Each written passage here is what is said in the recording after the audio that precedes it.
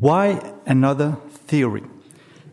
We have the productivity theory that was upheld by Böhm-Bawerk, by Knut Wicksell, by Hayek, but it has not had very much success in recent decades, so I will not talk about it anymore. Then we have the loanable funds market theory. It is widely used in the Austrian school today, for instance, in modern classics of the Austrian school, The Structure of Production by Marx Cousin or by Roger Garrison in his Time and Money. But can this theory explain macroeconomic equilibrium? If I refer to Mises, to Hayek, and to Rothbard, the answer is probably no. And the reason is that for the purposes of fundamental analysis, there needs not exist a loanable funds market. So even if there is no loanable funds market, there will be an aggregate investment equilibrium value, an equilibrium ordinary interest rate, and so on. So there are more fundamental forces at work independently of the monetary loans. And at last, we have the generalized loanable funds market theory that was developed by Rothbard.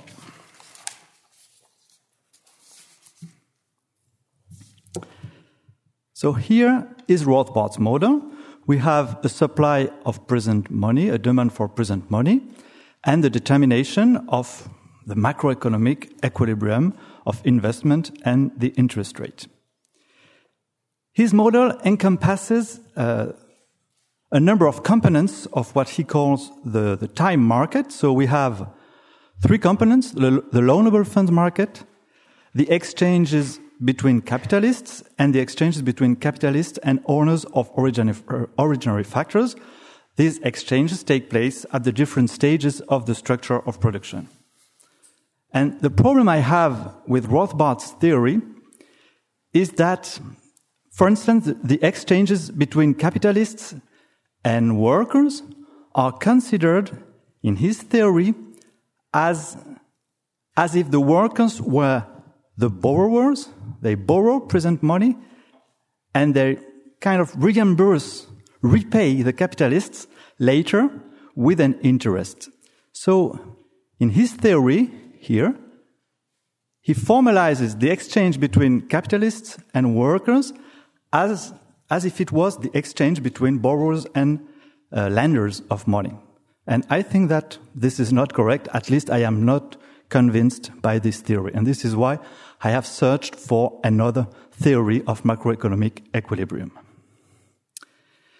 So the point of departure is the concept of the structure of production. So I do not start at all with the loanable funds market. In fact, I will not use it at all in the presentation. The structure of production, we have an aggregate consumption, nominal value of investment, an aggregate investment, which is the sum of the investments at the different stages, and the concept, very important in this presentation, of capital intensiveness, which is the ratio of aggregate investment, annual aggregate investment to annual consumption.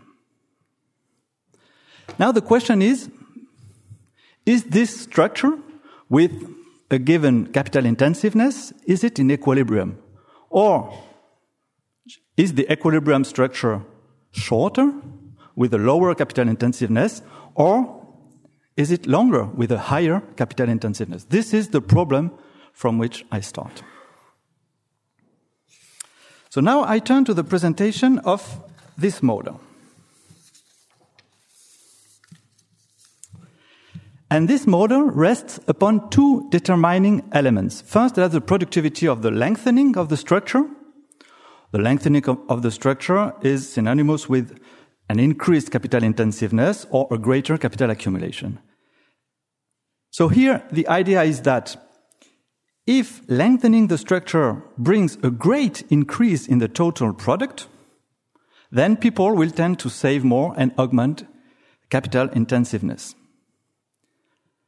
Then there is the intensity of time preference. So here it is quite obvious. If time preference is strong, if the preference for the present is high, then people will tend to consume more now and reduce saving and investment. Capital intensiveness will decline. And conversely, if time preference is low, people will tend to consume less now, increase their saving, and so on. So the model shows how that these two aspects of choice interact and how their interaction leads or can lead to macroeconomic equilibrium. Here is the model. And from the formal point of view, I have borrowed it from Hayek in the pure theory of capital. He has a similar model, formally similar, but theoretically different. So horizontally, we have the final production, the quantity of final produce that is produced each year. And it is during the current year. And on the vertical axis, we have all the future years. So the final product that will be produced next year and the year after and the year after and so on and so forth. And since it will be always the same product that will be produced in the future years, it can change in the current year, but in the future years, always the same produce will be made, the same product. So we only need one axis for all the future products. We have here the line of 45 degrees and the representation of a structure of production, a reproducible structure. So this point represents a structure of production that produces the quantity Q1 during the current year, Q1 next year, and Q1 the year after, and Q1 and Q1 and so on and so forth. So this structure is reproduced each year, and by hypothesis here, the factors are efficiently utilized, which means that on account of the capital intensiveness, Q1 is the maximum final produce that the structure can offer. This is an efficient structure in a very straightforward meaning of the term. Now, the first element is the transformation curve. The transformation curve will indicate what happens when people save or dissave.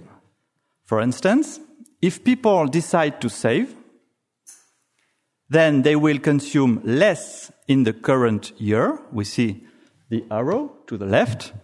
And next year, the structure will be heightened. It will be at the higher point and remain there, for instance, if people decide not to save, not to dissave in the following year. So an additional saving will bring the structure to a higher point next year.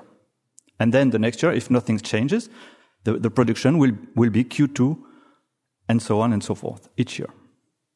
They can also want an additional consumption. They dissave, in which case the structure in the following year will be lower. There is just one transformation curve for all the structure of production along the axis. It is translated horizontally this way. Now, the element of time preference. And yes, I will use indifference curves, but I must say immediately that the concept of indifference curve here is purely used for convenience, for pedagogical presentation. It can be entirely discarded from the presentation, but then the presentation will be longer and more difficult to catch. So here we have three structures of production that offer the same intertemporal satisfaction, which means that people are indifferent between remaining at the current structure, so producing Q1 this year and next year, or saving the quantity S. This is the structure on the left, but then they must be compensated by a sufficiently greater increase in production, Q2, or they may decide to consume more now on the proviso that their future consumption, Q3, will not be too low. So this is an indifference curve, very straightforward. And we have also the map of indifference curves that appears here, very, very standard in a way. Now we put the two curves together. So it's very simple. We put the transformation curve and we put the indifference curve. And we have a structure where the two curves cross in this way. This structure is in intertemporal macroeconomic disequilibrium. Why? Because we see here that people can increase their intertemporal satisfaction. They can get to a higher indifference curve. Now, once again, I could make the presentation without using at all the concept of indifference curves, but it would be a bit less convenient. So we see that people can increase the stream where they save S and reach the future production and consumption Q2 is preferred to remaining at the same structure Q1, Q1, Q1, Q1. They increase their intertemporal satisfaction, and visually it means that we move from one indifference curve to a higher one. So this structure is in disequilibrium. People will choose here, in this case, to save more, increase the structure of production, and we will reach, not necessarily, but generally and most likely, an equilibrium. So this is a representation of what I call the intertemporal macroeconomic equilibrium. The two curves are tangent. This is the mathematical conveniency and visualization.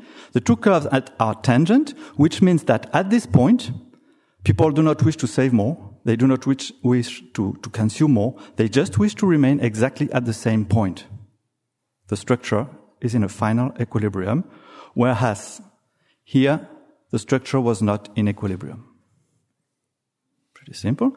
If the curves cross a different way, for example, in this case, the equilibrium, they will choose to consume more now and less in the future, and the equilibrium will be at a lower point, a lower structure.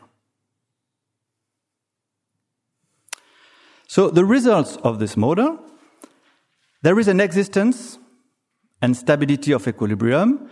Existence, not necessarily. We could have, from a purely mathematical point of view, I would say, here, the case where people choose to save and accumulate capital without limit. And so the point of the structure would rise up and up and up and up and never stop. Well, it could happen from a mathematical point of view, so not very interesting. And the convergence process is an effect of the intertemporal actions of the agents who save or dissave. Now, let's take a look at this equilibrium. The question is, what is the equilibrium value of capital intensiveness? And above all, what is the equilibrium interest rate at this point?